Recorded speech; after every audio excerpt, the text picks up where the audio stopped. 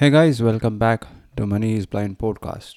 I'm your host Prasoon, and this is the show where blind and visually impaired persons can learn the foundation lessons of starting a business, becoming an entrepreneur. I've been doing it for the past 6 years, and I share my experiences in this podcast. So, my typical Monday starts at 7 a.m.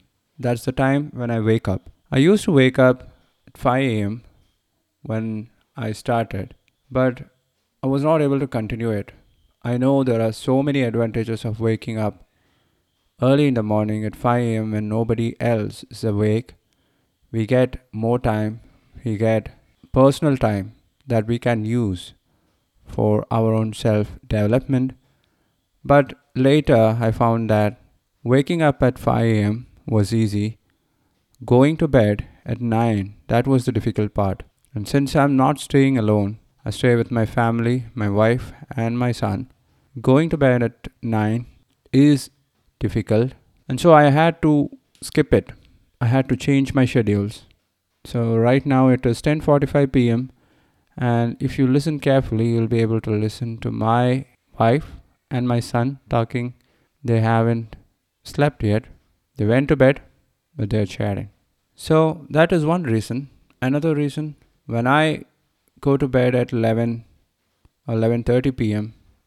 and then wake up by 5 a.m., I was not able to get the sleep that I needed. The first couple of months, 6 to 8 months, it was all right. But then I started feeling something was wrong. I started feeling lightheadedness and I experimented. I tried to figure out the cause, and finally, after 2 or 3 months of experiments, I figured out it was my sleep.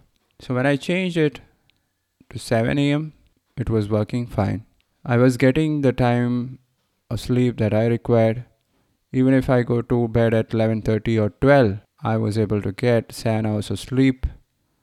And I usually doze off easily because almost all the weekdays I work out and I'll be pretty much tired when I go to bed, and it doesn't take me long before I doze off.